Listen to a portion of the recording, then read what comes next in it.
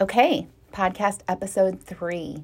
And if you if you think that I have spent the past week learning how to be so much better at podcasting, you would be incorrect. I still don't know what I'm doing. I am still recording from a bathroom. I am still using an app on my phone, and I don't really know how to edit anything.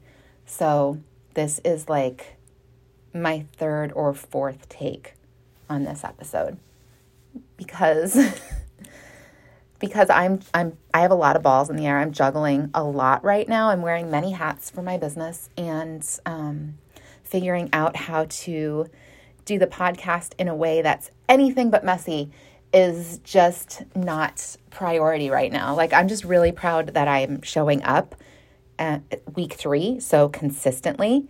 Last night, I put together a blog page on my website, so I'll have a companion blog to the podcast. But I think that it's actually a perfect segue into talking about what I wanted to talk about this week. You know, the fact that I am wearing many hats and juggling a lot. And that is something that I have done for years. I have had a small business in some form or another, whether it was a brick and mortar retail store, whether it was a bar and restaurant, whether it was vintage clothing on eBay, making jewelry. I have had a small business for over 20 years. And I have always been the I can do it myself kind of person. And I'm going to save money by doing it myself. And I've always been a little bit apprehensive about hiring people in.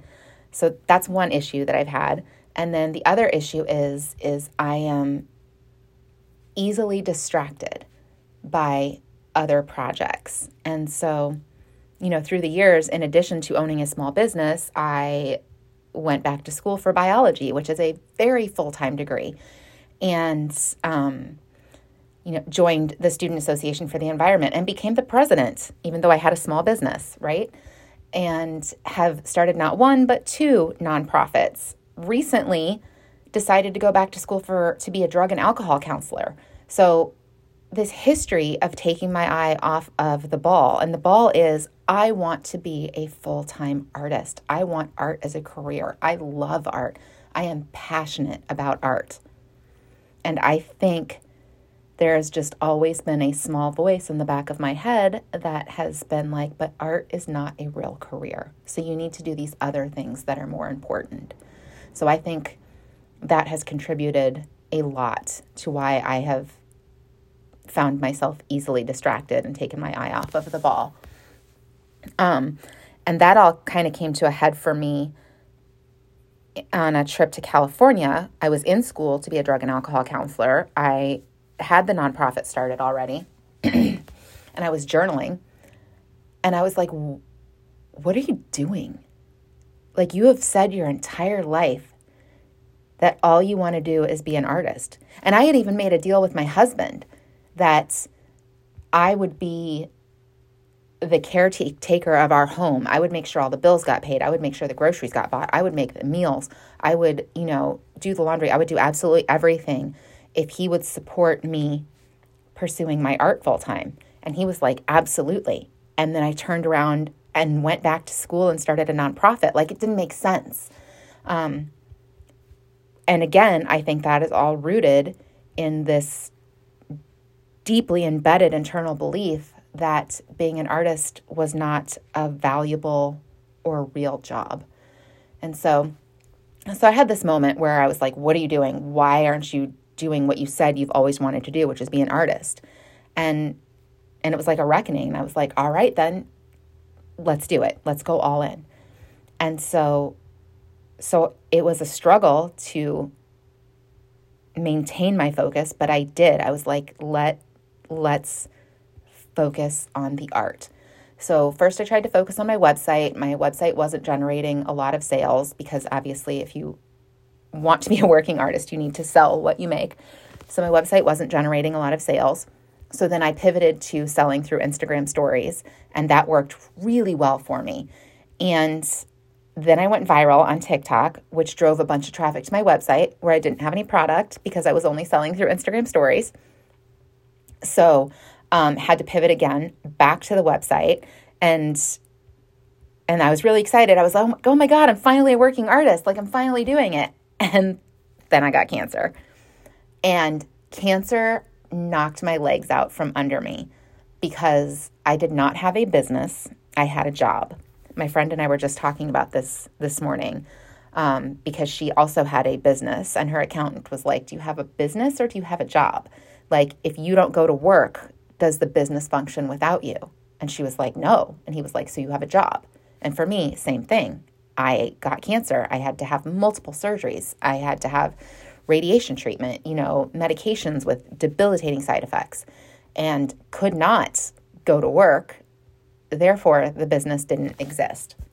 So it was a hardcore lesson in sustainability, and not the way that I normally talk about sustainability. I talk about sustainability in an environmental sense, but this is sustainability in a business sense. What does that look like, and what does that mean? And I had not built a sustainable business. So as I was recovering from all of the cancer treatment, not even as I was recovering, I started doing this while I was in cancer treatment. I soaked up everything that I could about small business. I get teased about this a little bit, but I watch Shark Tank like I'm in school. Like, when the panel of sharks are talking to the entrepreneurs about their business, and they're like asking them all of these questions, I answer the questions in my head about my business. And if I can't answer the question, I go back to my business and I figure out what the answer is. So I have learned so much from Shark Tank. But also, if I'm doing the dishes or the laundry at my house, I am listening to a business podcast. If there is a free webinar that wants to teach you something, even though I know they're all sales pitches, I'm still taking the free webinar.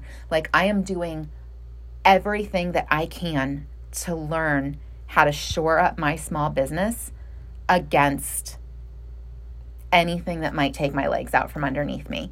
And I have just learned how important that is, because here's the thing. Life is really hard. Life is always going to get hard. Something is going to happen. It's always going to throw you some sort of a curveball, and you want to be ready for that. And if you are a person who has a small business, but you want your small business to help feed your family or be your sole source of income, or, if you want to have employees, like all of those things, your business has to be sustainable. It has to be strong. It has to be able to continue if something happens to you. So part of my goal with this podcast is to share everything that I have learned, because I am a freaking sponge and I am trying to soak up everything. And for the past 2 years, that's what I've done.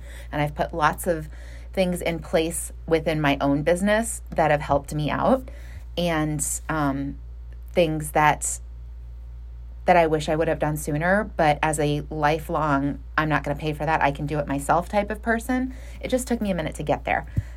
So that's going to be what I'm going to share. I'm going to talk about pivoting. I'm going to talk about like building your resilience, because like I said, stuff is going to get hard. Life gets hard. And just small steps that you can implement along the way to shore up your business so that it becomes stronger. Yeah. So again, this is going to be a real short podcast because it's like my third or fourth take, and now I've got work to do. But I'm really looking forward to this. It's been a fun journey, and I'm looking forward to sharing what I've learned. So until next time, I hope you have a good week. I hope I have a good week. I hope we all have a good week.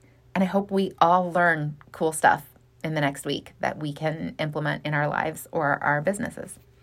So yeah. All right. Until next time.